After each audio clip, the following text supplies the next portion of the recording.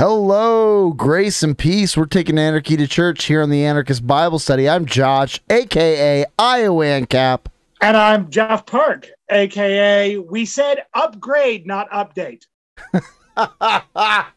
Oh, yes, we did. Oh, boy. So we're back. It's happening. Another day, another week, another podcast. And it's like right when we think we have not done, we've done too much. We've beaten the upgrade episodes or the downgrade episodes down to death. TGC looks around and says, "Hey guys, let me throw you one. Let me throw you a bone. I got you back." Oh boy. The following pre-show banter has been excerpted for preambling episode 6, Raising Our Voices. If you want to hear more, find it there. But now back to the show. I've now caught up on all the jokes in the chat from when I was reading these emails, so we won't have any overflow laughter from. That's right. No overflow. And of course, if you want to be part of the laughter in the chat, you can go to buymeacoffee.com/flyover and be part of it. Or enjoy the jokes the next day if you're not a night owl like we are. And that would be perfectly fine. Or if neither of those sound appealing, you are allowed to give us money and not do either of those things. No one will force you. It's true. We will not force you to stay up late with Carl Menger and Pete and Patrick from Give to the Cross. You won't have to. In fact, our own producer doesn't do it. Randy went to sleep hours ago. That's right. I wonder if Randy was ever awake, frankly. Without muting my laptop or putting my phone on Do Not Disturb, is like, what can he be relied on for at all, actually? Yeah. Randy. Anywho, so today we are, fingers crossed, finishing the Chicago statement. We'll see. But we have actually gone through every article, and we said at the beginning that we were going to finish up by taking a look at the short statement and see if there's anything that didn't get addressed. And I don't think there's a lot. But this week we've come up with a backup in case we don't find enough things to talk about.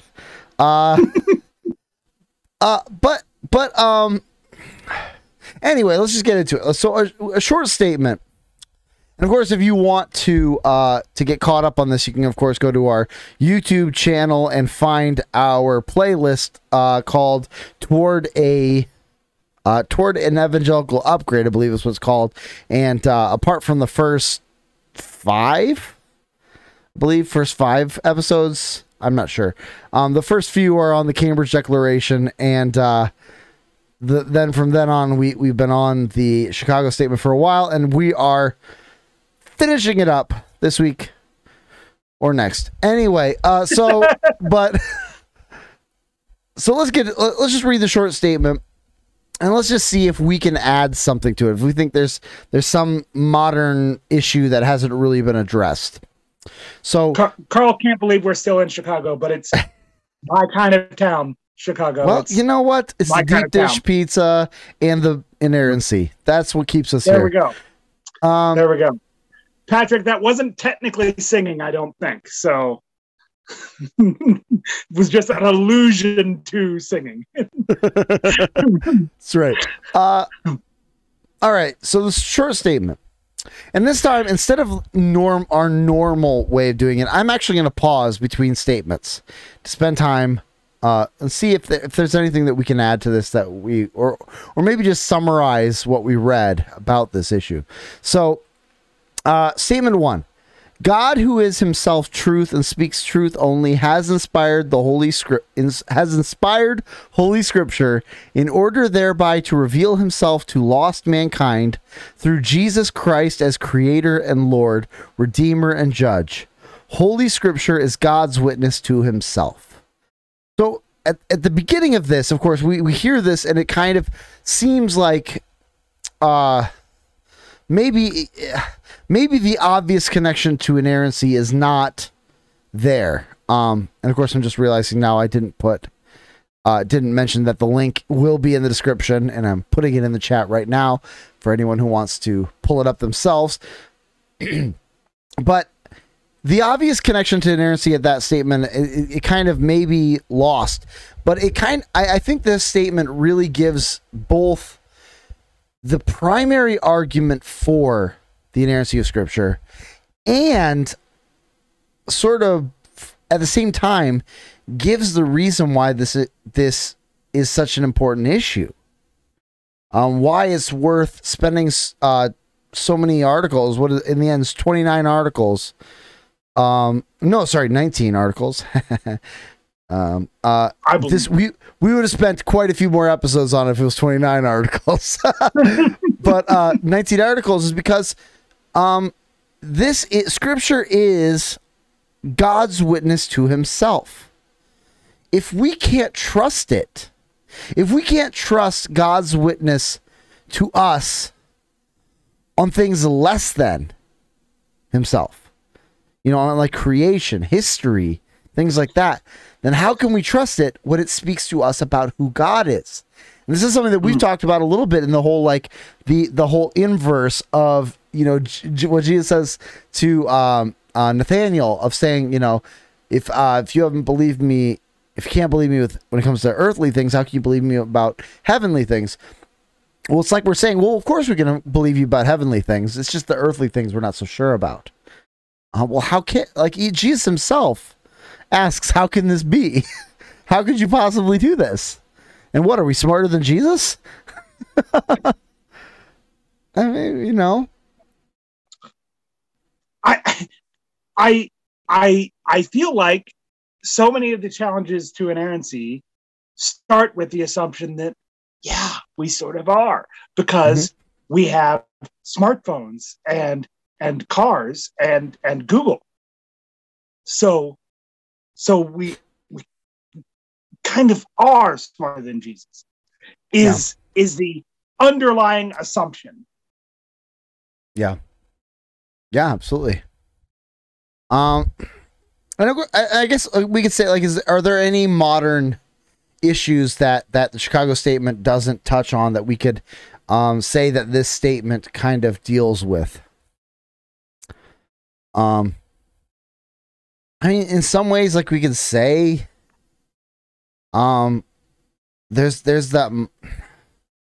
It's hard to get into this at all without getting into the social justice woke issues. It's because it seems to me that's the issue. If we have to update, we have to come up with some kind of an update to Chicago Statement.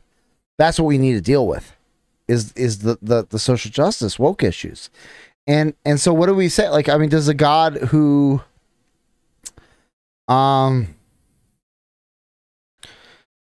it's kind of, because really what is that saying? It's saying we need outside sources to help us to understand justice, to help us understand racial justice. We need these sort of social psychological schools and Marxian class theory in order to really understand what's going on in the human heart and how to unite the white and black and Asian and people. We need to and we need to go to somewhere else. We need God,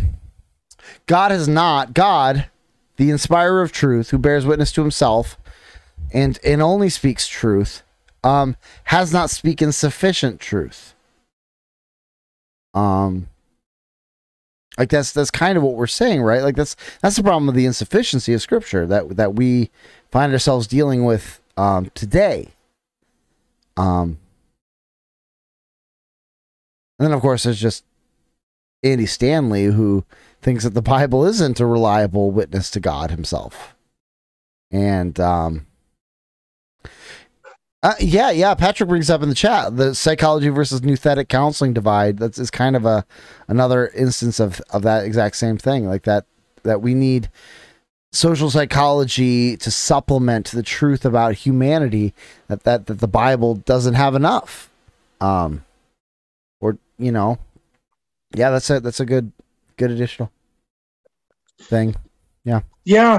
I mean, really, to me, all that these are really sufficiency issues. So maybe there does need to be, rather than update the Chicago Statement, maybe there does need to be a statement on the sufficiency of Scripture. What we mean when we say the sufficiency of Scripture, what we expect the sufficiency of Scripture to encompass, and what we don't mean. What we do allow for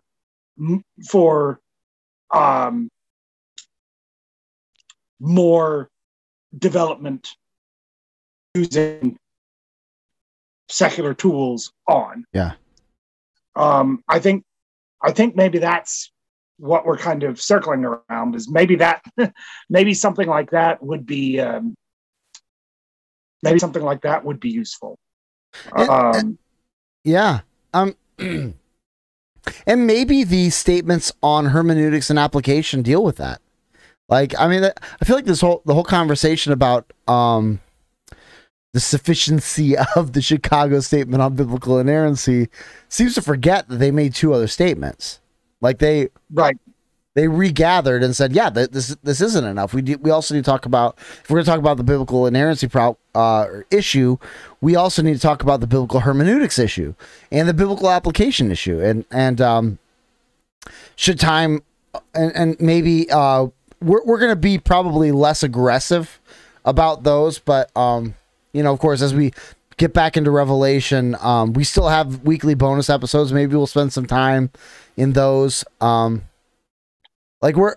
say maybe that this is just kind of a teaser to the people, and then we're going to get back to the episode. But we've got some ideas for bonus episodes coming up. That we've got we've got a couple guests that we're talking to about, and we're going to try to do some more guest episodes for bonus, and also we've got some ideas about bonus material as we get back into Revelation that of maybe some doing some anarchist book study sort of things, and so that's something to get excited about and look forward to. All six of you.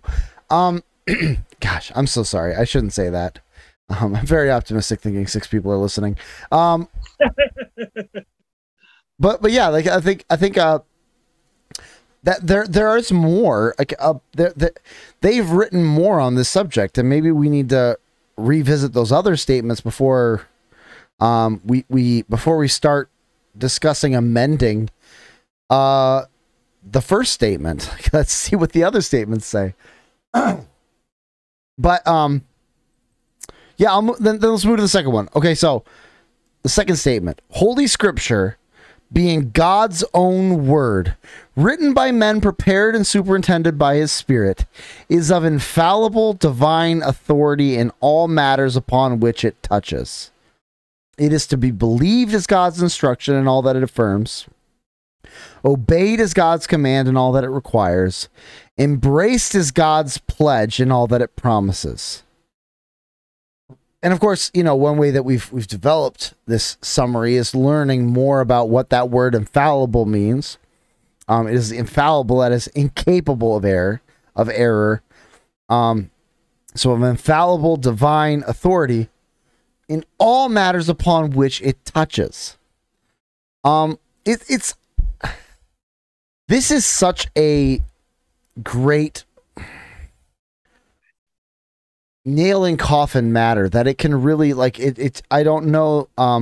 You can apply dozens of and bring any updated controversy, and if it in any way undermines the divine authority of the Scripture, It divines that statement of it is to be believed as God's instruction and all that affirms. Just saw a tweet about this lady who I don't know who she is, but she's been making the rounds on Twitter, being like, if you affirm male headship and female submission in the household, then I believe that you're. It's such a condescending way she says it. Like, I believe that you are you are holding that in good faith, and I believe that you are a Christian brother and sister. Thank you.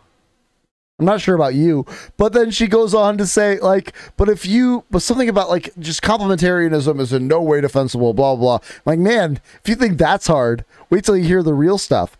But, it's kind of like the cheerleader taking a sip of and this is probably the most unbaptist thing I could bring up, taking a sip of a wine cooler and thinking it's hard and be like, man, wait till you meet vodka. But, sorry, and then I just committed to Russia. But, sorry about that. I repent in dust and ashes. Obviously, anything Russian is evil and wicked and should be cast into the fires of Mount Doom. But anything... Or anything Belgian that sounds like it might be Russian. Right. Absolutely. But like, dripping out of that whole tweet is like, if you believe this, and I believe you are you're a good faith Christian. No. We're believing what the Bible says. Like, this is like the anything that undermines being able to say, I believe what the Bible says. If it says and affirms something, I believe that to be true. When the Bible says that Jesus Christ is Lord, I affirm that to be true. There is no if, and, or but about that. If I affirm that all of creation was brought to be and continues to exist by the word of God's power, then that's that.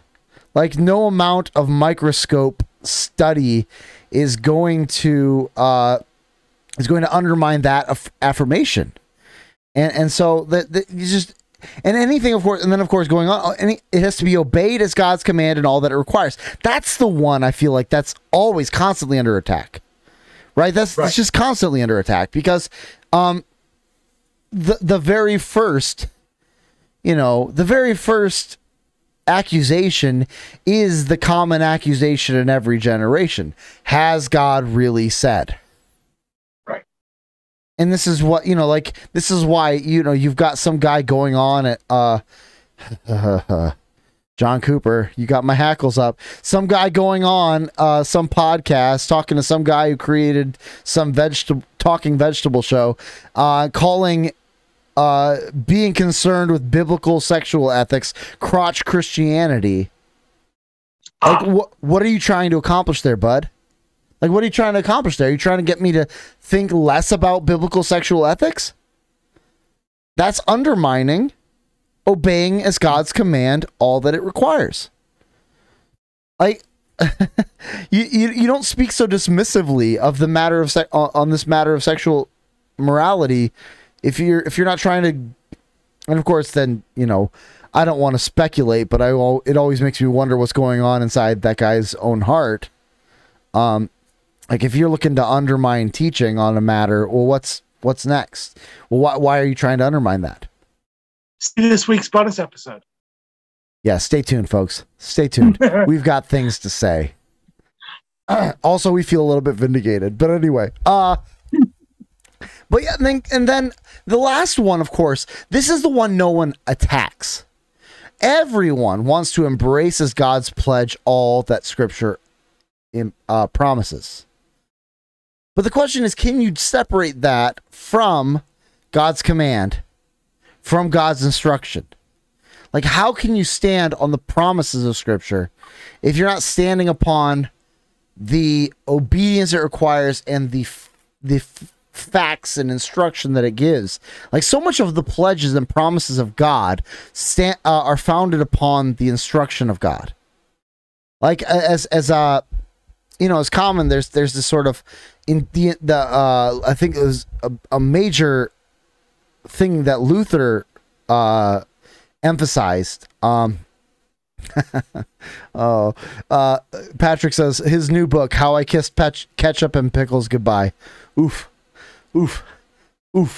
But like it was one thing that Luther not discovered but emphasized is the connection of the indicative to the imperative. And the difference between an indicative statement and an imperative statement. It's a Greek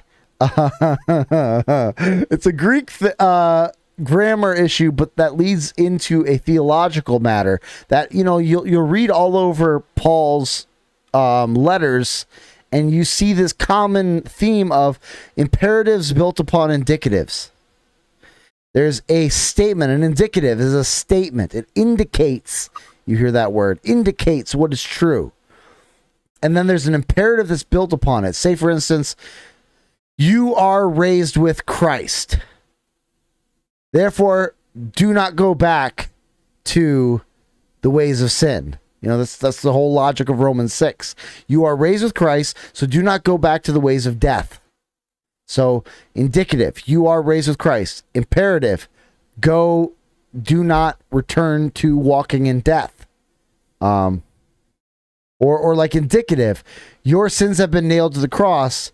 Imperative, therefore walk in confidence, as a child of God. Oh gosh. Oh, you're too much. You guys are too much. And if you want to know why I'm so distracted, go to buymeacoffee.com/flyover. And for $1 a month, you can read all of their terrible puns. Terrible. Not deserving of airtime puns. But yeah, like that I think really, again, this covers so many issues that it's almost not even worth getting into specifics. But yeah, anything that undermines any of that is to be suspect. Yeah. Do you have thoughts on that are not vegetable puns?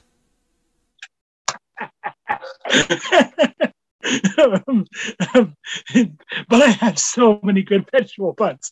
Some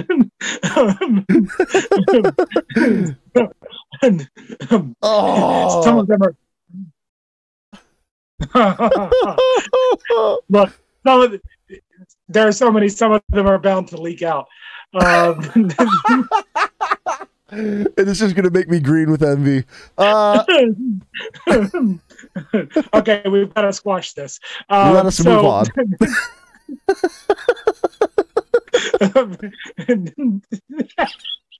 Carl. Carl Mager, oh my, what have I returned to? What indeed?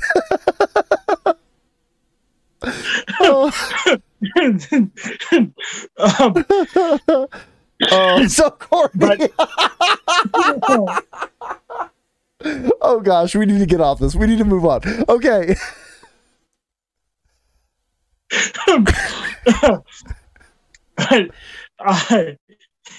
But yeah,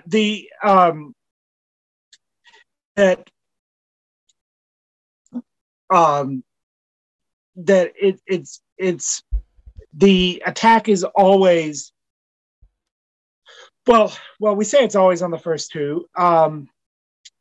Ultimately, the promises of God do get undermined if you go down this route, right? Right. Is that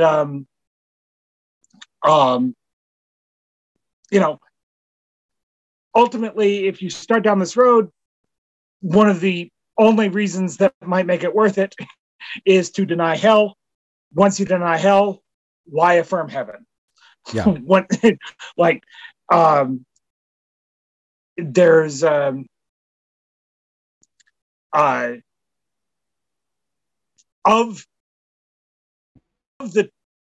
the two, heaven is the one that makes less sense, frankly.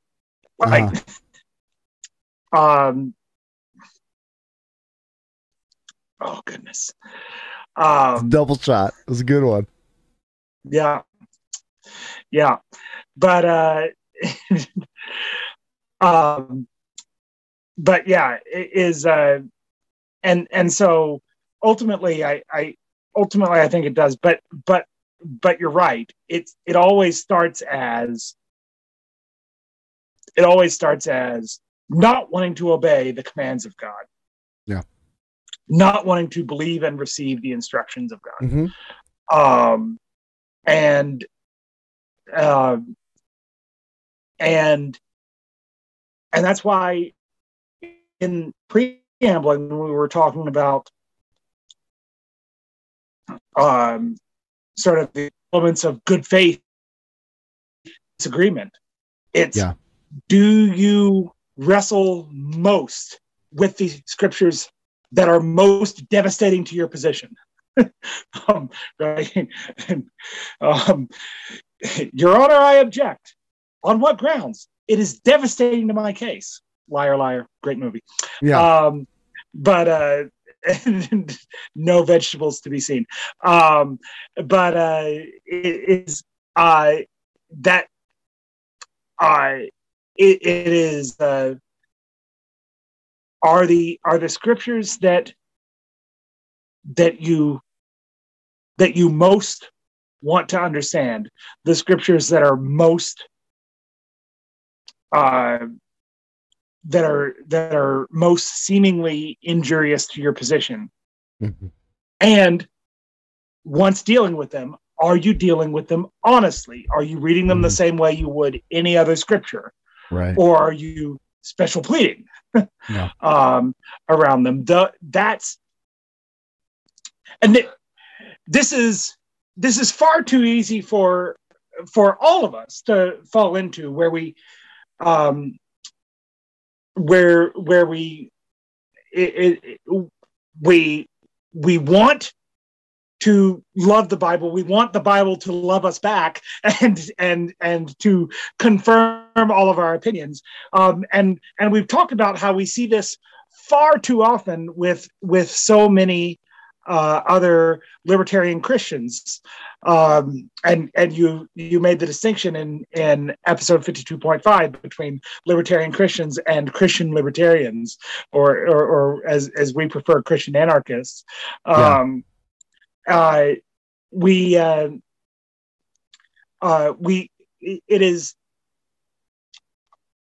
is so hard when you see the value and the parts that are right about a system outside of Scripture, including libertarianism.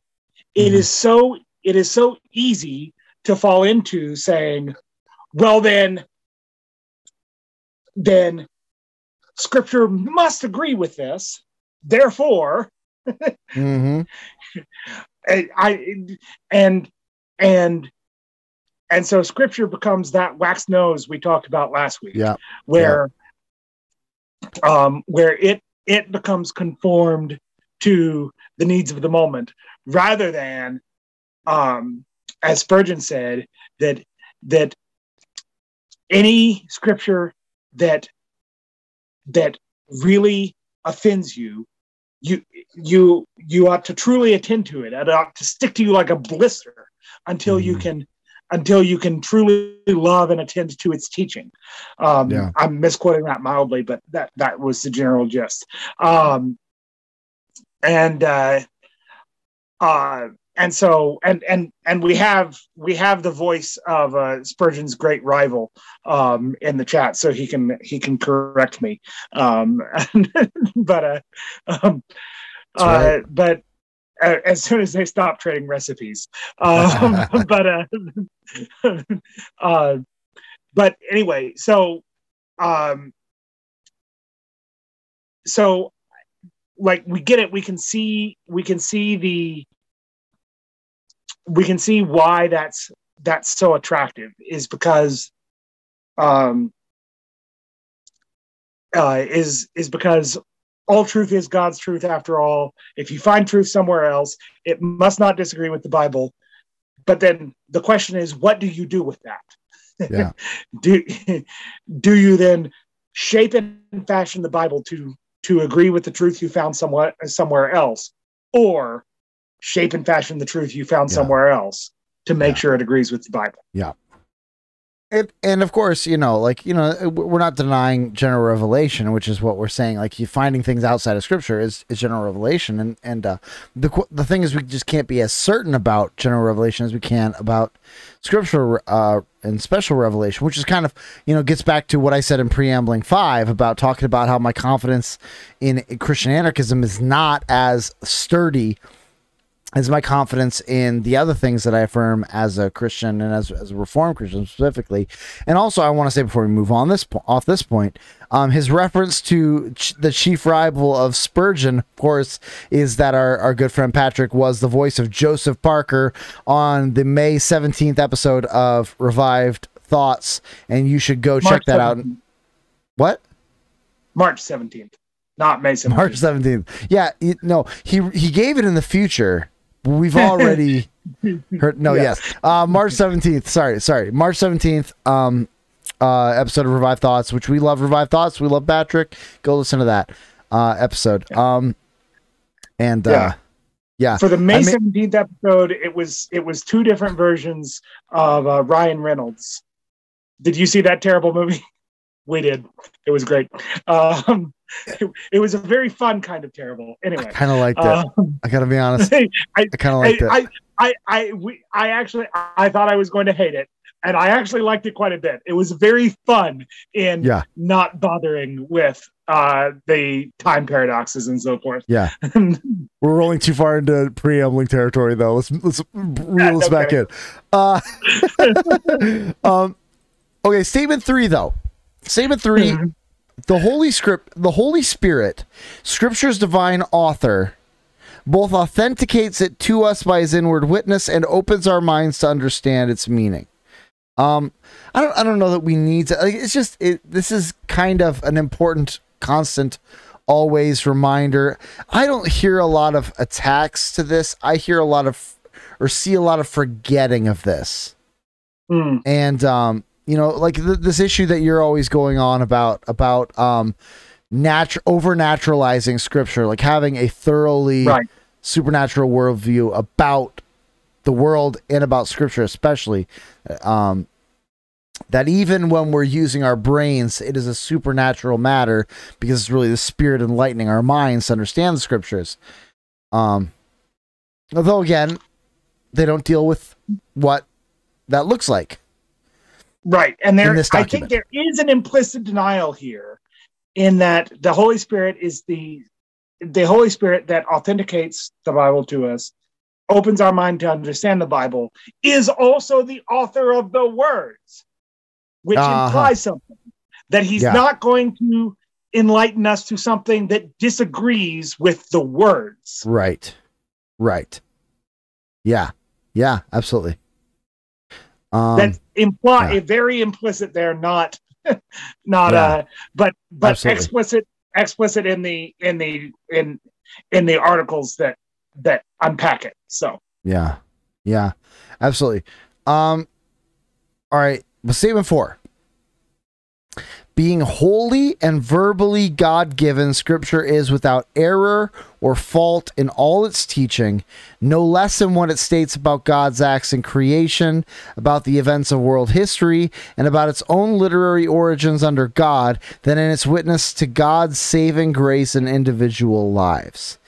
If we're going to update this at all, I would want to add maybe, and in its in what it states also about the human condition and the anthropology. I think there's, and maybe what it says about sin, things that it seemed like were not negotiables at that time. They had enough of a Christian-based society that they didn't have to deal with the modern sexual revolution, or at least they didn't have to within the church. Like, it was going on outside the church, and really it had not come to its full chaotic conclusion like it has today. And also just the whole social Marxist environment we find ourselves in as well. It's just these were not on their radar.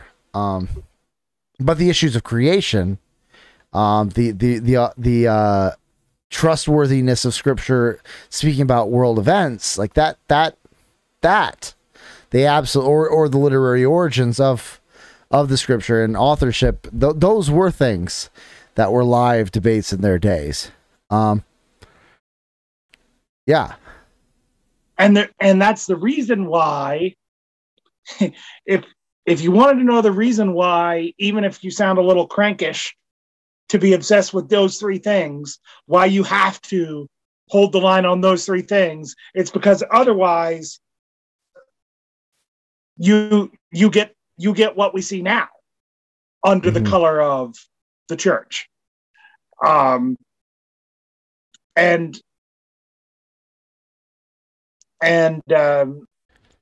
so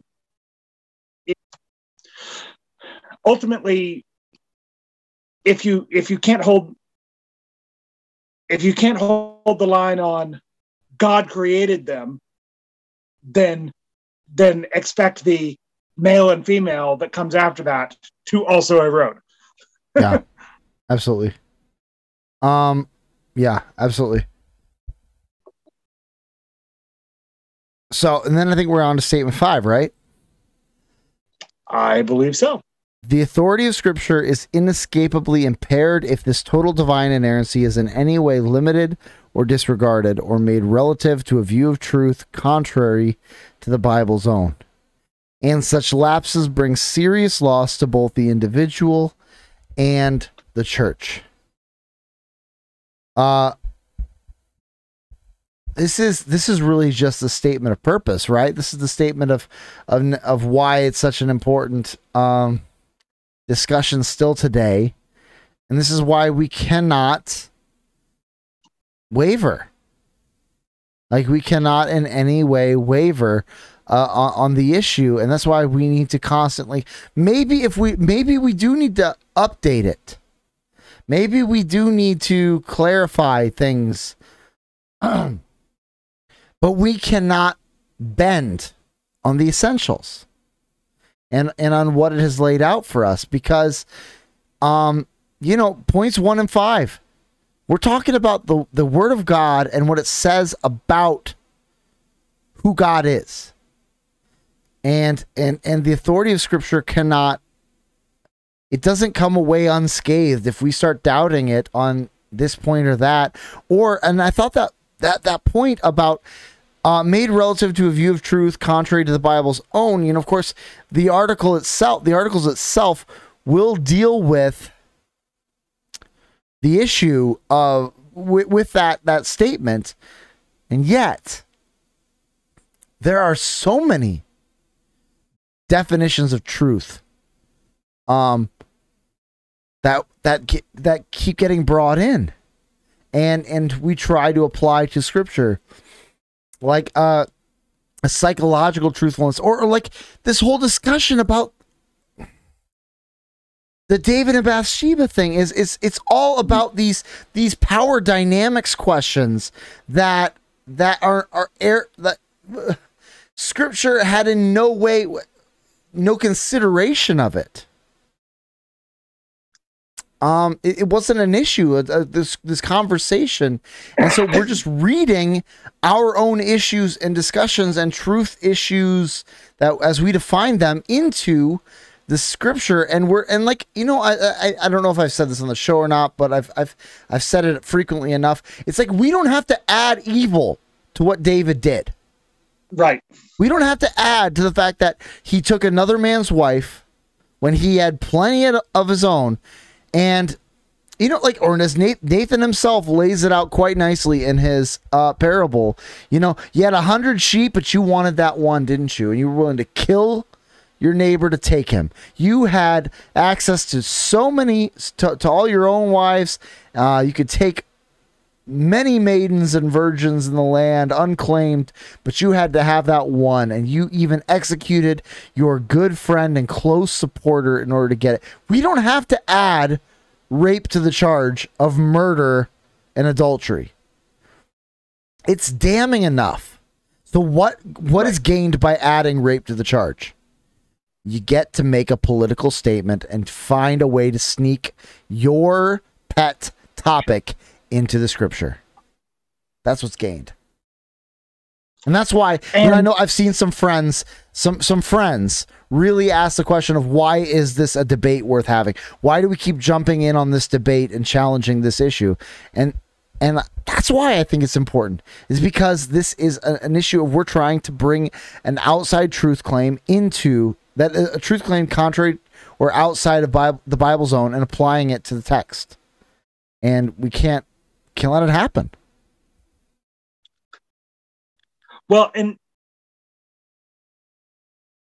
we've talked about how important it is to approach the Bible with the Bible's own worldview, and it's obvious in places like the miracles. So the Bible's worldview is that miracles are not only possible, but that they happen, and that God can and does work miracles with regularity. But it can be a little more insidious on topics like this, where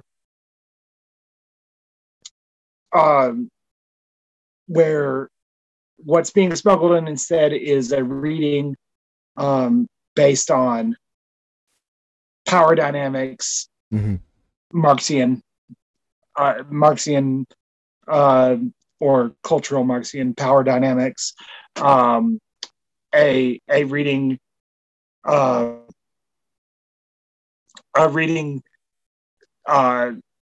based on views of race and class and gender that were not in the minds of the people, could not have been in the minds of the people at the time, and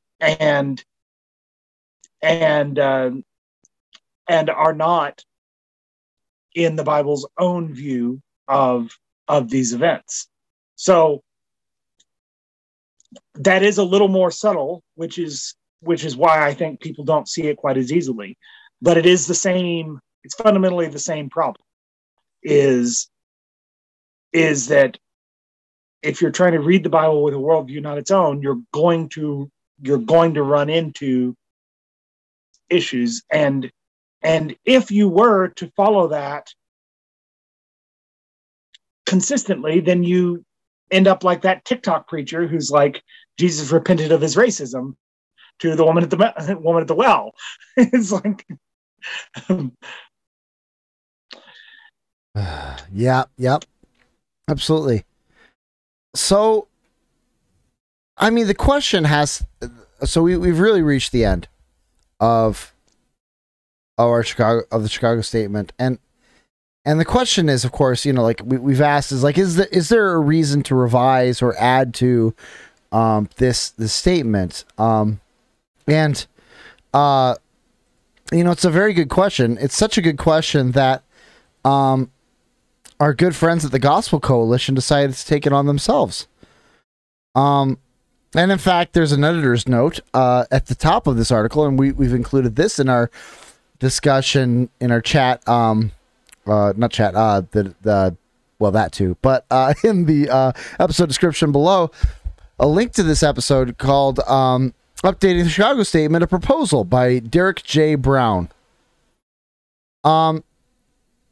And in this editor's note, they note that they affirm that TGC, in their confessional statement, states that the 66 books of the Bible alone constitute the verbally inspired Word of God, which is utterly authoritative and without error in the original writings, complete in its revelation of his will for salvation, sufficient for all that God requires us to believe and do, and final in its authority over every domain of knowledge to which it speaks.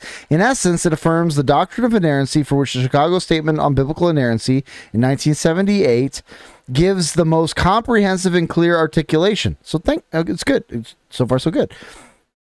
In not only In recent decades, with renewed objections to this doctrine, we've challenged a new generation to not only freshly defend, embrace, and champion biblical inerrancy, but also to live it out. To that end, TGC is hosting a series about the need to revise and clarify in light of new hermeneutical and arguments in light of new hermeneutical and cultural arguments. So they're going to be, so apparently this means they're going to be, they're looking to make a long form series on this issue of updating the Chicago Statement of Biblical Inerrancy. And to my knowledge, only one person has taken that challenge so far. This is Derek Brown. If there's if other people have contributed to this challenge, let me know. But it's worth kind of taking a look at, especially because this article is being passed around. I've seen a lot of people who are friends of mine take shots at it, but I'm going to be fair, I haven't read it. And not everything, as much as we've taken many shots at TGC, not everything that comes out of TGC is bunk. And also, like, there's good stuff that's come out of TGC. And so maybe we should consider this. So we're going to be reading this article again. You'll find it in the description. If we don't get it done today, we'll finish it up next week. And then we're getting off it. We are getting off it. We're not adding to the Chicago. If we do anything more on the Chicago statements or anything inerrancy, we're going to move it over to our bonus episodes. This is our last thing we're doing, and then we're getting back into Revelation. We promise. Although by now, maybe it's clear that our promises are not as inerrant as scriptures are. But he gives some background. Over the fall weekend, 1978, 300 evangelical scholars, pastors, and laymen gathered in the Hyatt Regency O'Hare to discuss and hear presentations of the issue of inerrancy. These presentations corresponded with the writing of the Chicago Statement of Biblical Inerrancy, CSBI, a 4,200-word document consisting of a preface, summary statement, 19 articles of affirmation and denial, and an accompanying exposition, which, of course, you already know that because you've been hanging with us. That's right.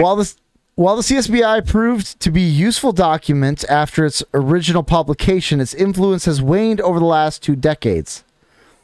Even so, some notable voices have sought to reclaim the CSBI as a theological touchstone for the doctrine of inerrancy. Recently, the late Norman Geisler labored to recover the CSBI as evangelicalism's standard definition of inerrancy in his co-authored volume, Defending Inerrancy, which Cave to the Cross Apologetics has, I believe, an episode dealing with that.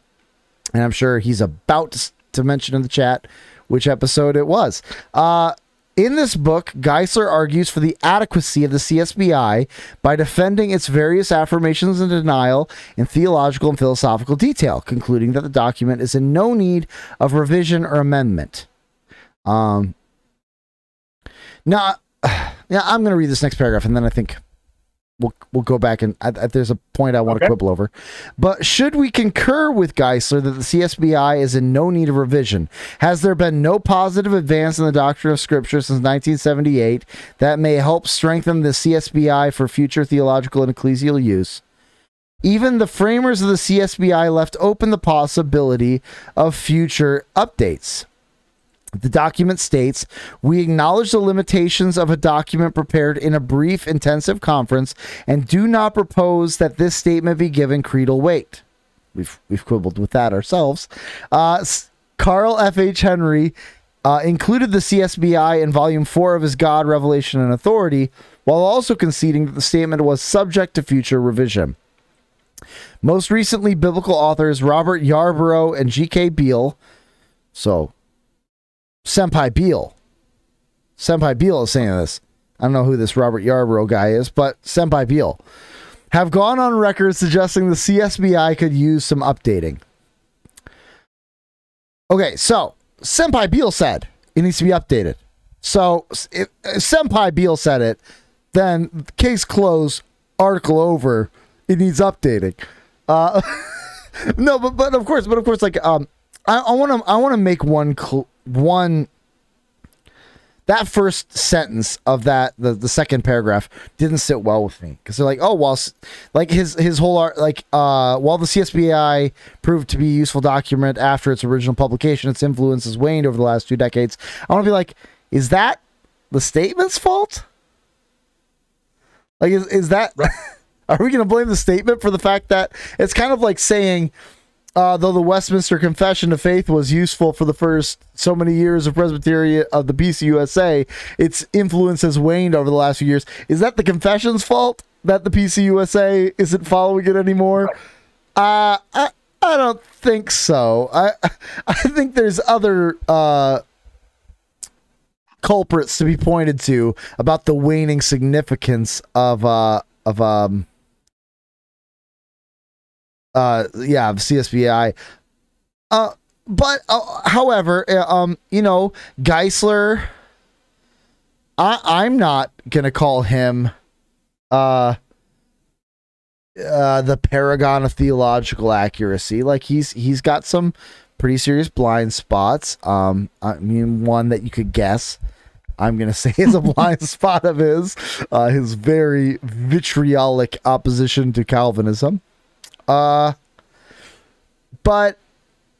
I mean, like Carl F. H. Henry, that's a scholar and a theologian that I greatly respect. G.K. Beale, the guy who we are just, who is basically, we're just reiterating G.K. Beale in our discussion on Revelation. Our whole podcast is just a footnote to G.K. Beale.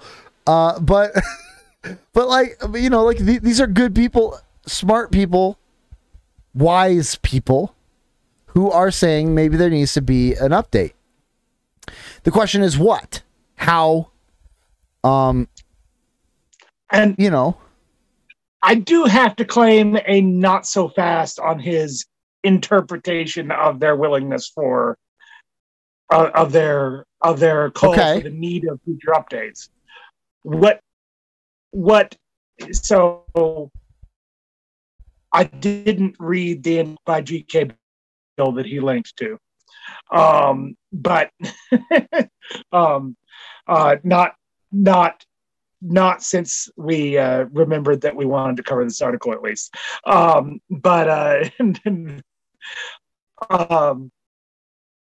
But when he links to the Chicago Statement itself,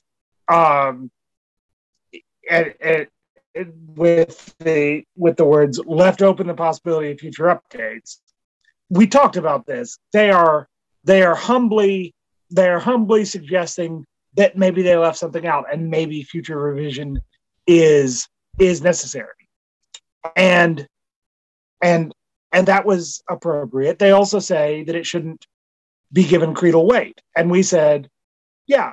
In hindsight, we disagree. In hindsight, you should be able to sign this. Yeah. And if you can't, then it should be given similar weight to you, say, being a Southern Baptist and not being able to sign the Baptist Faith and Message, or wanting to teach at Southern and not being able to sign the Abstract of Principles. It should be that sort of an issue. Yeah. Yeah. I don't know Derek Brown's theological position, but of course, he's a Southern Baptist. It's kind of ironic that he's citing their use of the words creedal weight as saying it's open for interpretation. You got to remember, there's some people in that group who are who for whom the words creedal weight have heavier meaning than a Southern Baptist is going to give the words. Sure. We're talking about like second only to scripture, sort of. That's what they mean by creedal weight. And that's why we are somewhat. This is why we actually somewhat disagree with them. It's because we're like, no, I think it could be given the same weight. Exactly the weight that you should give some of the creeds. Yeah, some of the creeds. Like that they speak to scriptural matters so clearly that not being able to affirm them makes us question if you actually affirm the scriptures. Exactly. Like that's what I mean by creedal weight. So Yeah. But also, right. And so which also, by the way, I want to say is not me criticizing Derek Brown. I'm not criticizing him by saying that, because I'm saying I agree with him and what he probably means about creative weight. But we should be clear about, like, this is not. We don't mean the same thing that they meant by saying it shouldn't be given creative weight. That's all to say that. Yeah. Right. And also, like, I want to be clear also, like, in each of these statements, like, okay, so I just pulled up the link to the Erosion of Inerrancy. It's actually a book that they're linking to by G.K. Beale. And so it's basically saying the recent responding to new challenges to biblical authority. He's talking about adding to the Chicago Statement. Yeah, right. Specifically from postmodernism. And Patrick says this Yarborough guy, Robert Yarborough, I don't know anything about him. Again, by my saying this Yarborough guy, that's a comment on my ignorance, not on his prominence. And Patrick says he's solid. So I have no reason to doubt that he's saying kind of the same thing. And it's like he links to a Themelios article, and I'm not going to read it at this point because it's just, that would break our flow too quickly. And I would guess Carl F.H. Henry is saying the same thing, that and really even the people who are writing the Chicago Statement saying they're open to revision, they're not saying take away, they're saying add. This is once again the situation of, like, this is why I'm not for a constitutional convention. Because I don't think it's going to go the right direction. And maybe that's really my biggest worry about today's church and today's evangelical authorities revising the Chicago Statement is I don't trust the people who are going to do it. Like, if we revise the Constitution today, we're not going to come away with with a Bill of Rights.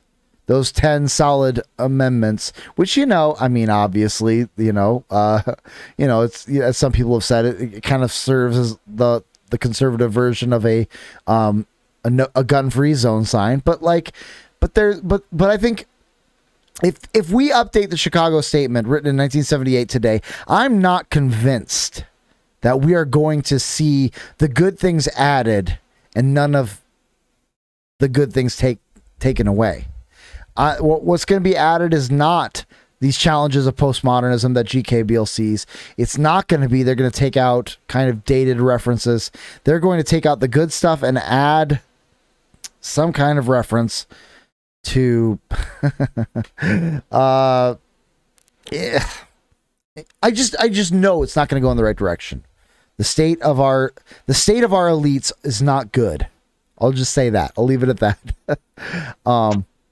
But of course, we haven't even gotten into his suggestions for updates. I'm just saying that's why I am leery about doing updates. Right. By the by, I did just find while you were speaking just now the section in the Yarborough article where he grants that the Chicago Statement could use some updating. It's sandwiched in between. This guy's making a bunch of arguments that are already addressed by the Chicago Statements. Let us concede they are a generation old and bear revisiting and rephrasing today. Nevertheless, the Chicago Statement on Biblical Hermeneutics agrees with Sparks, the person he's critiquing. And so it's sandwiched between, you didn't read the Chicago Statements, they could use some rephrasing, but you didn't read the Chicago Statements. So this brings us back to the Chicago Statement, before we start revising, needs to be reread. Yes. Yes. Yeah. Yeah. It's and couldn't that be said for all the confessions and creeds, right? Of course.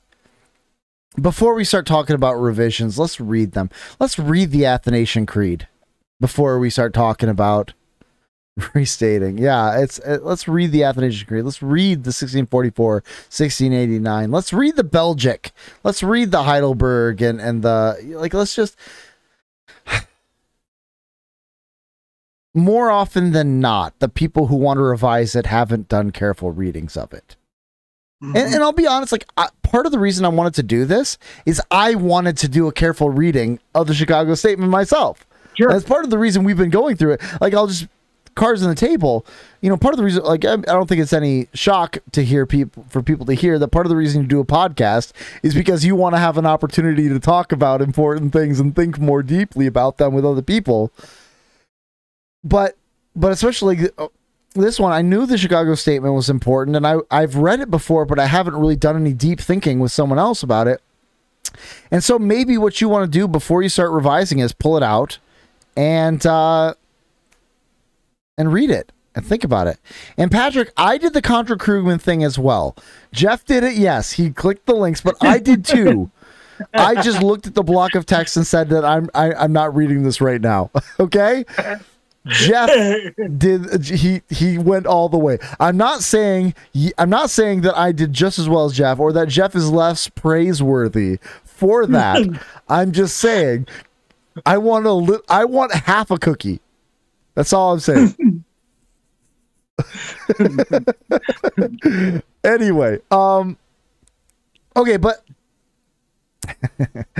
how might we update a document that has enjoyed more than 4 decades of theological and ecclesiological usefulness? Again, has it been 4 decades of usefulness? I think we've left it too early.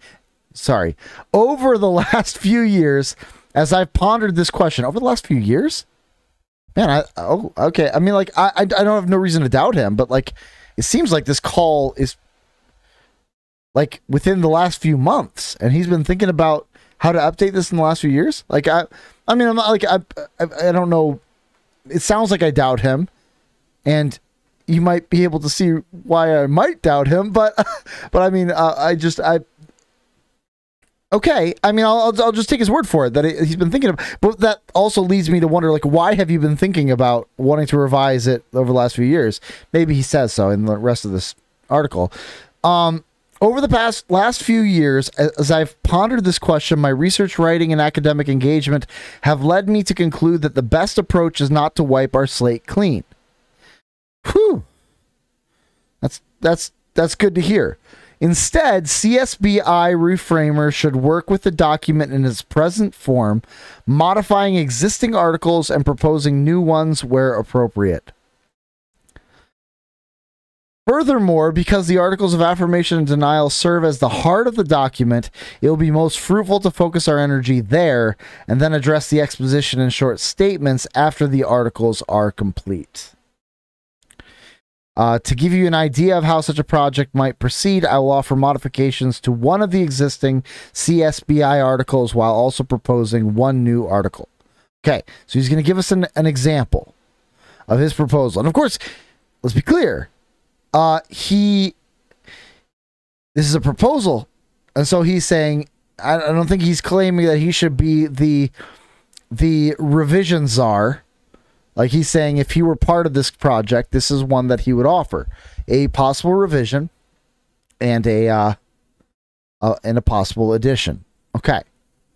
So before I guess we move into these, is there anything in that last paragraph that you want to quibble over? I kind of did it on the way. Last couple paragraphs. Okay. So, okay. So let's, Article 4, the adequacy, and we're going to have to bring us to a close soonish. So maybe we'll get through this. Maybe I'll read the whole thing, give him his whole spiel, and then go back. So Article 4, the adequacy of human language for divine revelation.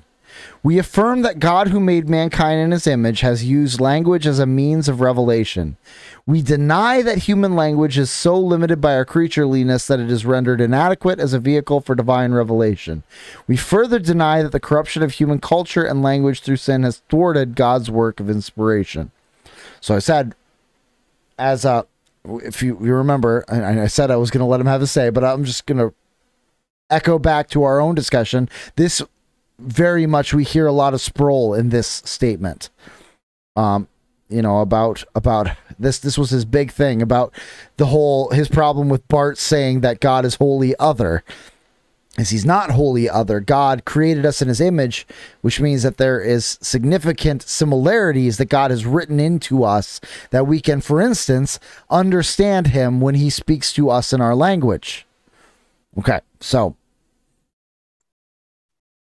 in this article, the CSBI directly confronts a problem that many opponents of the doctrine of inerrancy have exploited over the past several decades: the matter of human language as an adequate vehicle for revelation in light of human finitude and fallenness. Article 4 clearly affirms that God has used language to communicate his revelation to his creatures, while also contending that human corruption and our inherent limitations do not render language insufficient to convey divine truth. Although a human being is sinful and thus prone to error, it does not follow that one must err, or much less that one must err every time one speaks. Yet, while error is not a necessary property of existing as a human, it is an accidental property, it's true that human beings have a tendency to lie and err. God's work of inspiration, mentioned in the last sentence of Article 4, nonetheless overcomes the human propensity to lie and secures a text free from error. Although helpful in answering one of the challenges related to the nature of revelation from the adequacy of human language, I contend that Article 4 would benefit from some modification. First, I would strengthen the affirmation statement by wording it in such a way as to highlight God's intention in designing human language specifically for the purpose of divine revelation. As it stands now, the affirmation statement, while acknowledging that some relationship exists between God, the creation of mankind in his own image, and the adequacy of human language, is neither sufficiently clear nor strong enough in these matters. The original statement makes it appear as though God has chosen merely to use language to communicate. It does not indicate unambiguously that he has designed human language for the purpose of providing a sufficient vehicle for divine revelation. I suggest, therefore, the updated affirmation statement reads as follows. We affirm that the God who speaks created man in his image and designed human language for the purpose of conveying divine revelation. This is longer than I thought it was, so I'm going to stop here. This section, sorry. So far, I'm actually okay with what he's saying. Yeah. In the broad, I guess. It seems like, okay, so what he's saying is the underlying argument, which I kind of laid out because I know Sproul, he's saying it's not explicitly in the document, and he wants to see that argument more explicit in the affirmation. That God has not only that he has used language as a means of revelation, but that language is for the intention of communicating revelation. So not only does it not undermine the purpose, but it is in fact for that purpose, which I guess I'm amenable to. Sure. Or do you see some red flags here? I wonder if the only thing that I wonder here is I wonder if it would open up the statement to a charge of to a charge of inconsistency that they were, because I feel like they tried to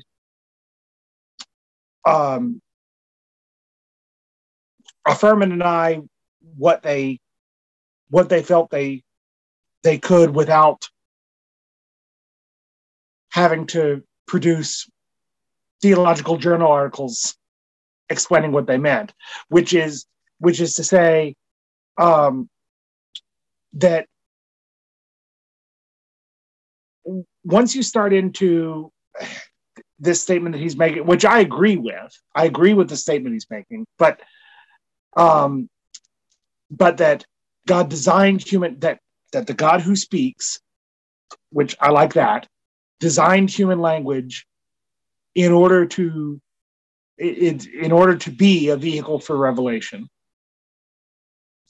then I think, but then in the denial, you recognize that corruption of human culture and language is a thing, it does I think start to raise questions. Well, then what is the human language that God designed? Oh. And what is the human language that's corrupted? Right? Uh-huh. Because you've got 4,000 years of Hebrew. The language is changing that entire time. Which one is the one God designed? I think is that wouldn't be a particularly smart objection, but it does I think introduce possibly extra questions that aren't in Sure. the original. That's my only concern. I'm not saying that that's necessarily. Maybe I could be convinced on this. Yeah. And I do like it. I like the direction he's going with it. Yeah. But yeah.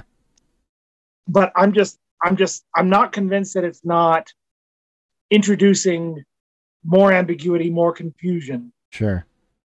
And there's a possibility that I'm thinking of, even as we're talking, that it also opens itself to maybe the objection that it is overstating its case. You know, sure.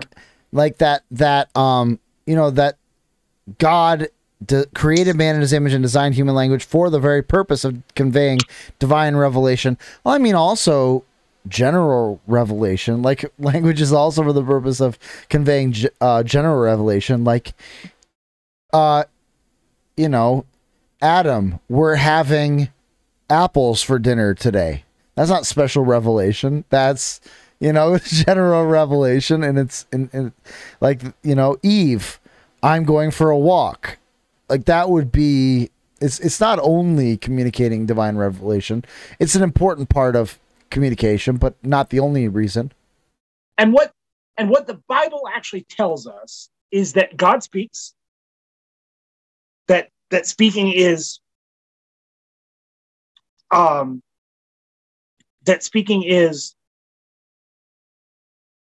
as natural to him as breathing is to us. And that he did use human language to reveal himself to us. It actually, the Bible doesn't actually, I don't think, tell us that he designed human language in such a way as to deliver. Yeah. So I think it might be overstating its case. Yeah. And in so doing, perhaps introducing confusion. And that would be my concern with it, is that so the one part I really like is saying the God who speaks. Yeah. Yeah. And I think, and potentially these discussions we're having could be really useful. We get ironed out. Yeah. Like, you know, this is the reason why you have groups do these conversations, is maybe someone like me is going to be over there being like, ooh, I think you're overstating the case here. But I like where you're going with that part, you know, like you're saying, you know, and like, and also, like, and maybe this, and I don't know, I don't want to accuse him of anything, but I'll say, like, there's something in this that I see as a problem among evangelicals, which is a hyper spiritualization. And I see this among even, like, among Reformed evangelicals, is a hyper spiritual. Let's be clear, Reformed-ish, like, you know, let's gospel centered type, evangelicals is a hyper spiritualization problem. Is that and is kind of present in this statement that the whole purpose of this was special revelation. Well, I mean, it's not like that. Doesn't, in some ways, that belittles and minimizes general revelation. That's part of what I've been noticing, especially with Proverbs, and I've kind of pointed out as I've gotten more and more into Proverbs, is there is something to we like to spiritualize the Proverbs and find a way to make them really about our soul and God, but there's practical knowledge there, which means that there is special revelation on practical wisdom, which raises the quality of practical wisdom. Like, and so, but it's really just a part of like this evangelical thing that we want to find a way to get everything, to turn everything into soteriology, really, that we're going to find a way to, and that's really what I mean by spiritualizing is really kind of the, I'm saying it's a minor Gnostification, I guess, of it, is that minimizing the value of flesh, earth, every day. Really what matters is the soul and salvation. And why do we talk about this if it doesn't matter about salvation? Well, because matters outside of salvation matter. And so same thing with language. Language matters not just for salvation, not just for divine revelation, but for communication of love between spouses, between father and son and daughter, between friendship, everyday communication necessary for work and industry, stuff like that. Which, again, maybe this would be ironed out in conversation. But again, I go back to my earlier problem that I'm not sure I trust who they would get together to do this. Sure. I'm not sure. I'm not sure I trust them to have these kind of nuanced conversations about doctrine and philosophy of language that is important. Let's see if we can knock this one out. But yeah. And let's be clear.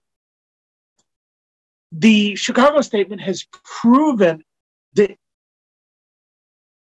people should not have immediately assumed that it was going to answer all the questions, or it doesn't answer all the questions, but that it was going to be as comprehensively useful as it is. People should not have immediately assumed that, but it has proven over the decades that it is.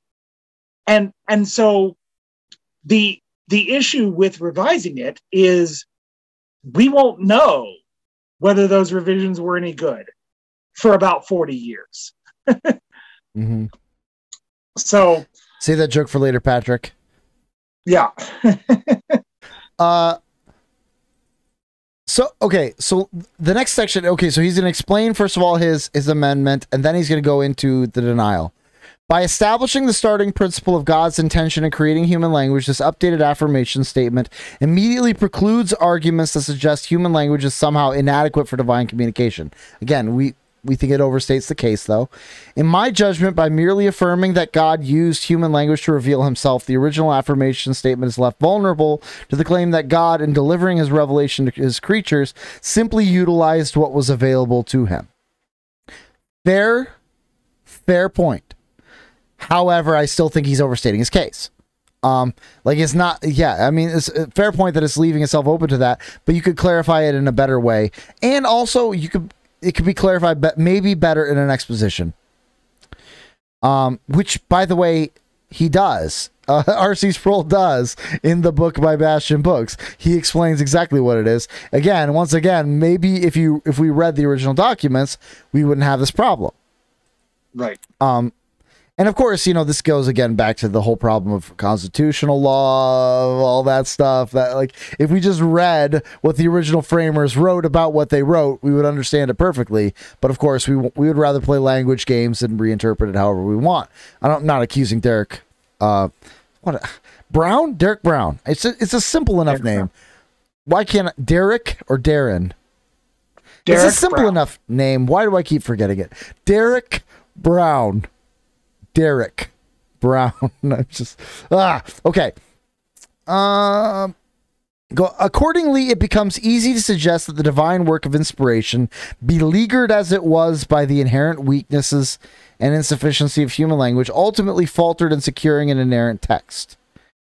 If, however, God fashioned human language with divine revelation in mind, then it becomes far more plausible that language is a sufficient vehicle for divine communication. Yes, but you got to prove your statement. Okay, this would be all nice if you could prove it. Like, if you could actually prove that this is in fact what God came up with, but I think you're overstating your case and you're leaving your flank open. It's kind of like you're charging too quickly. right? Right. And then how much easier does it become to attack this statement if it's overclaiming something that the Bible doesn't say, and that Yeah, can't. we're friendlies and we're already seeing your flank wide open. Like all it takes is one person walking in and saying, "Where is it written?" Because in some ways he is kind of putting a truth claim that the Bible doesn't claim for itself. You know, like I think we can accomplish what he's asking for or looking for without overstating the case. And honestly, the more I get kind of discuss this, the more I'm like, I don't think actually the original article fails in the way that maybe he's assuming or claiming that it does. Like the more I kind of, anyway, maybe I should keep going. Furthermore, by classifying God as the God who speaks, the relationship between God and the creation, between God, the creation of humans in his image, and the significance of language as a vehicle for revelation is made clear. This also challenges the notion that postmodernism has so decimated our confidence in human language that we can no longer hear God speak authoritatively. Finally, these proposed amendments strengthen the logical connection between the affirmation and denial portions of this particular article. The connection is seen especially when we add the word therefore to the denial section. Okay. That's fair. And of course, we said the God who speaks is the part of the affirmation that we like the most. Right. That God is the God who speaks. He's a communicating God. And I think I agree that does. Yeah, my concern about the other part is it would seem like you're claiming that God fashioned human language with divine revelation in mind would be necessary for inerrancy to be true, which I maybe we can agree on some level that he did do that, but it can't be necessary because it's not taught. Mm-hmm. The text itself never claims this, so then it can't be necessary. Everything else. So if we're claiming that the Bible is self-authenticating, this is something that it does not is not a claim it makes about itself to authenticate itself. Right. Yeah. Anyway, I agree.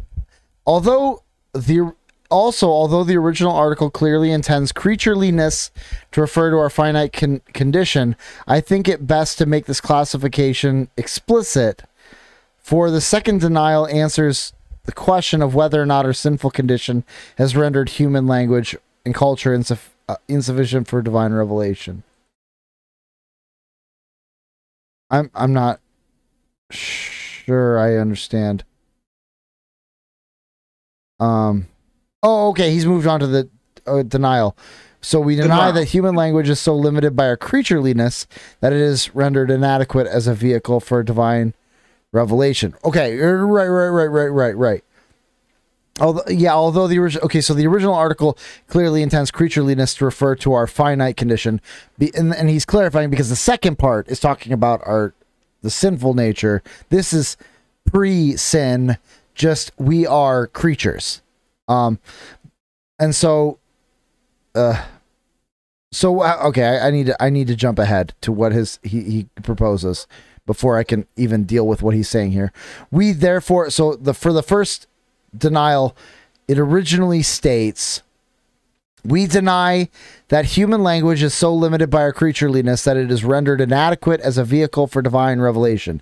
His proposed revision of that first denial is, we therefore deny that human language is so limited by our nature as finite creatures that it is rendered inadequate as a vehicle for divine revelation. So he adds a therefore, is so, and he adds language clarifying, is so limited by our nature as finite creatures that it is rendered inadequate as a vehicle for divine revelation.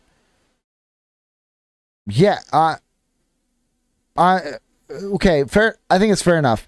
It's probably, I guess I would guess this is a clarification that is more necessary for us than it was for the first framers. Sure. They would have understood creatureliness as a reference to finitude. But he's trying to clarify here, and I guess that I'm okay with that. Yeah, and the only objection I would have to the therefore is that it then makes the denial dependent on the affirmation, which we've said we have some problems with the amendment he wants to make to the affirmation. But right. So yeah. And then he says, beyond this modification,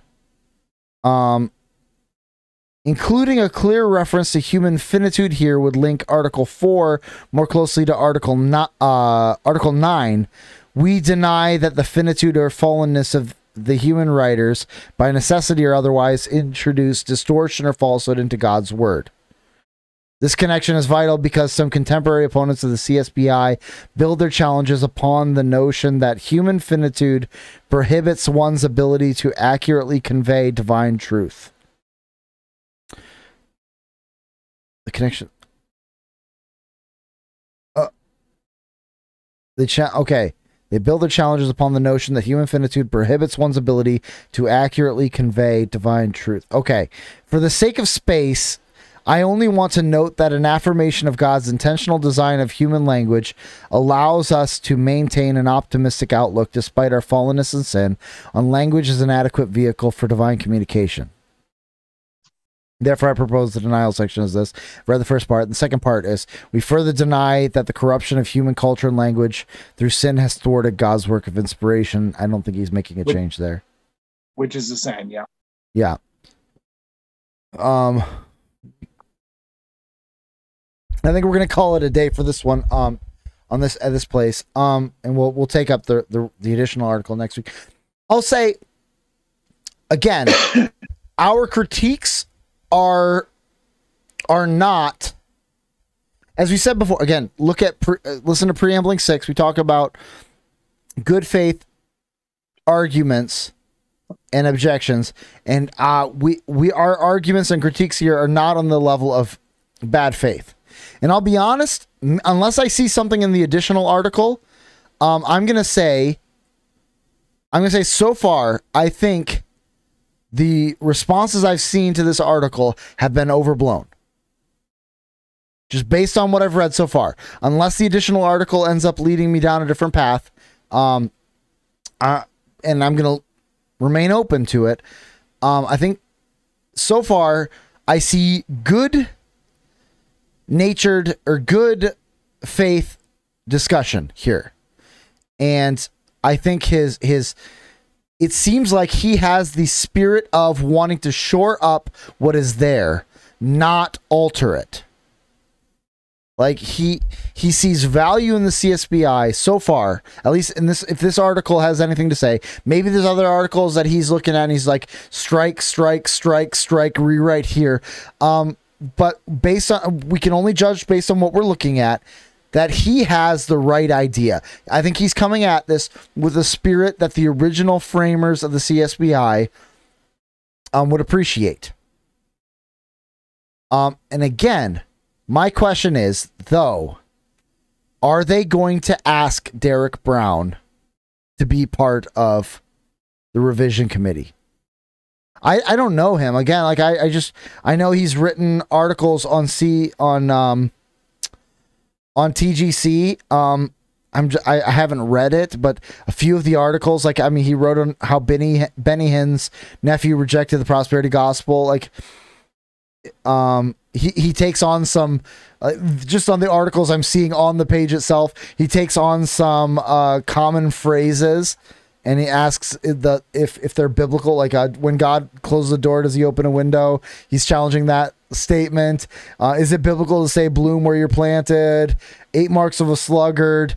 Pastor build his platform, not yours. Like, I mean, I haven't read the articles, but just based on the titles, it's good.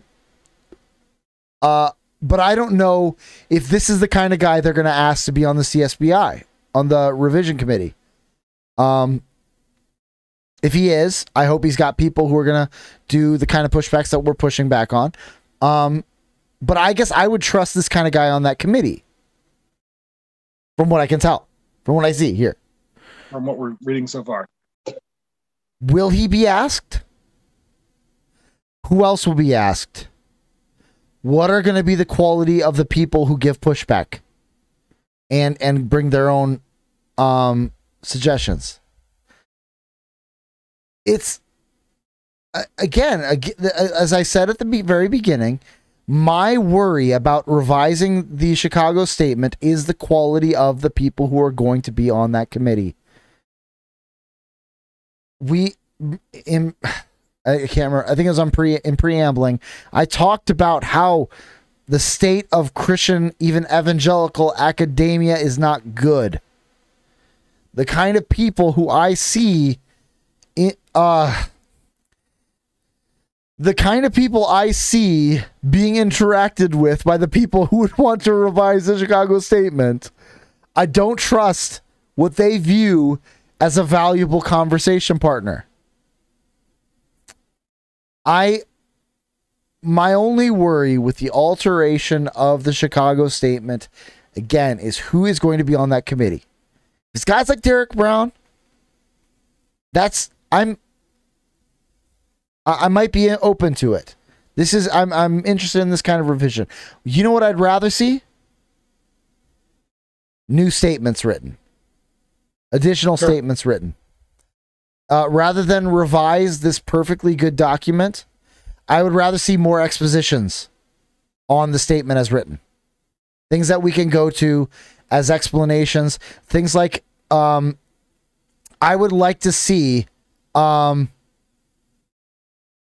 would like to see Greg Beal, Derek Brown, Robert Yarborough, Andreas Kostenberger, D.A. Carson get together and write a new Chicago statement, or wherever they're going to meet, wherever they get together to have a chat and write a new statement. I would rather see a new statement, or maybe call it a appendix statement to the Chicago statement, or a new exposition of the Chicago statement with additional concerns or something like that. That's what I'd rather see. I would rather they not adjust or edit the existing statement, but come up with new statements, which, by the way, has been happening. The thing is, people haven't been liking these new statements because they're a little too biblical. There is a Nashville statement. There is a Danvers statement. They've been making statements, and the people who make the statements have been taking heat, sometimes from people who should be their friends. Again, right. See, I don't trust who they would put on the council. I want to see. I would want to see a suggested statement before I start getting on board, and I want to say leave what is written. I think what we have is good. Let's write new statements. Let's not revise what's there. Let's write new statements. That's what I'm going to say. The Kalamazoo corollary to the Chicago statement has a ring to it. There we go. Hey, I'm willing to host the Iowa statement. the undisclosed location in Iowa statement. Yeah. Yeah, so far, I don't know, maybe the additional article is going to change my mind on this, but so far, I'm okay with what I'm seeing. Again, we've given pushback, but the kind of pushback you expect among friends. We'll see what the rest of the article has to offer. I make no promises. The only promise I have is this: I will give my honest opinion. And sometimes it's thoughtful, sometimes it's funny, it's always entertaining. So, any last words? No, yeah, I actually I hadn't I had skimmed this to see sort of how many changes he was looking at making, and that was about as far as I'd gotten on this before we did this dive ourselves. Yeah. I am pleasantly surprised based on the pushback I saw. I'm pleasantly surprised myself. Yeah. Is I do have some quibbles, but it does seem like a lot of people maybe responded without having read it. There might be some guilt by association going on. Again, I'm open to maybe the additional article. You got to remember, TGC is a platform. They host some people we wouldn't rather be put out into the broader world, but they also host Kevin DeYoung. Sure. Let's just say, yeah, if the convention to rewrite, especially to rewrite the Chicago Statement is everyone who's written for TGC in the last 2 years, hard pass, man. Hard pass. Yeah. Yeah. I mean, you read the article before you read the article before you comment. It's always a good thing. Yeah. And of course, I haven't read any of the responses. I'm going to wait to read it myself, and that, of course, will come next week before I start reading responses. And if I have any comments on those responses, it will be made during preamblings or bonus, because we're getting back to Revelation. This says after all the Anarchist Bible study, and we've forgotten about that for too long. Been studying about the Bible, not the Bible, and we know how those Bible studies end. I've become the thing that I hate. We call ourselves a Bible study, and we're just reading a book. Oh boy! But not for long. We're getting back. And in a sense, this has been a Bible study on Romans 7. Then you've become what you paid. Oh boy! All right. So again, next week we're gonna finish this, and then of course we are getting back to Revelation. Tomorrow, expected episode, we're talking about someone TGC that we decidedly don't agree with. And if you want to know what that's about, make sure you come back tomorrow or Monday if you're listening to this on your audio feed. Hear about that. And of course, if you want to hear the rest of this, come back next week. In the meantime, if you want to support us, or you just can't wait to hear the rest of this episode, or tomorrow's, you can't wait to hear the bonus, you can go to buymeacoffee.com/flyover and support us for $1. And with that, you can get access to all the live streams as they come out, and soon after. There's a link in our secret Discord. Oh, by the way, you also get access to our secret Discord server where we talk about politics, theology, and a whole lot of Tolkien. And I, for instance, lecture Patrick for implying that the Chronicles of Narnia is allegory, which it's not. And I'll defend that to my death. But and also you get to hear we respond to way more articles than we can respond to on the show on those podcasts, as well as we ask a lot of really good questions, have some really good discussion on that Discord. You're gonna love it there. So yeah, buymeacoffee.com/flyover. $1 a month is all you need, and you can get access to all that great stuff. And also, while you're there, if you want to request a topic that we have to cover on the show, for $5 of one-time donation of $5, you can force us to talk about. I'm not gonna say anything. There'll be limits. But you can you can make us take up some topic within reason for $5 over there. And of course, balance out the Indian bots by sending us an email, letting us know what you're thinking, or leaving a comment in the chat. But you can send us a email at anarchistbiblestudy@gmail.com, unless what you're going to do is give us your list of modifications and denials, and your plan is to undermine the whole statement of Chicago, the Chicago Statement on Inerrancy, in which case you should send us an email at artichokeBibleStudy@philvischer.com. Oh my gourd. Anyway, yeah, send us that there.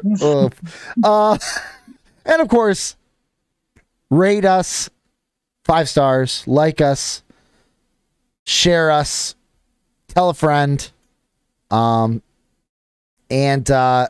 most importantly, join us again next week when we take anarchy to church here on the Anarchist Bible Study. Grace and peace. Grace and peace. And vegetables. The following bonus material is brought to you by IOANCAP's crappy internet. Far too often in Oh, shoot. Oh, no. Oh, crap. It's supposed to fix the problem. Hey. Freck. Sorry, I have to go plug in my phone because I'm using the hotspot. This wasn't supposed to happen anymore. Cripes. Okay, welcome back. This wasn't supposed to happen anymore. Well, hold on. I've got to make sure. I got to get back into the stream. Is the stream on? The chat is running. The stream is... Is it still Circling. Wheel of Doom? Wheel of Dooming. Yeah. Oh, now it's back. I can read my lips saying the chat is working, but the screen is Wheel of Dooming. Sorry, chat. I'm gonna have to hop out real quick and go plug my phone in. Okay, I'm gonna go blank for a second, and then we're gonna get right back into it. And you said it's a problem that all too often we fall into, or something like that, that we've all too often seen. Whatever. I'm gonna go plug in my phone. Okay. This wasn't supposed to happen. Okay, this is part of the bonus that you pay for, is getting to see the boomerang. Anyway, okay. Whenever you're ready, you can take that point you were in the middle of. Oh, because you're recording all of this. Yeah, well, it's all in. It's all being saved, including my cursing under my breath while I was trying to figure out how to get it. All right. Okay. So let me get back up to the proper level of dudgeon.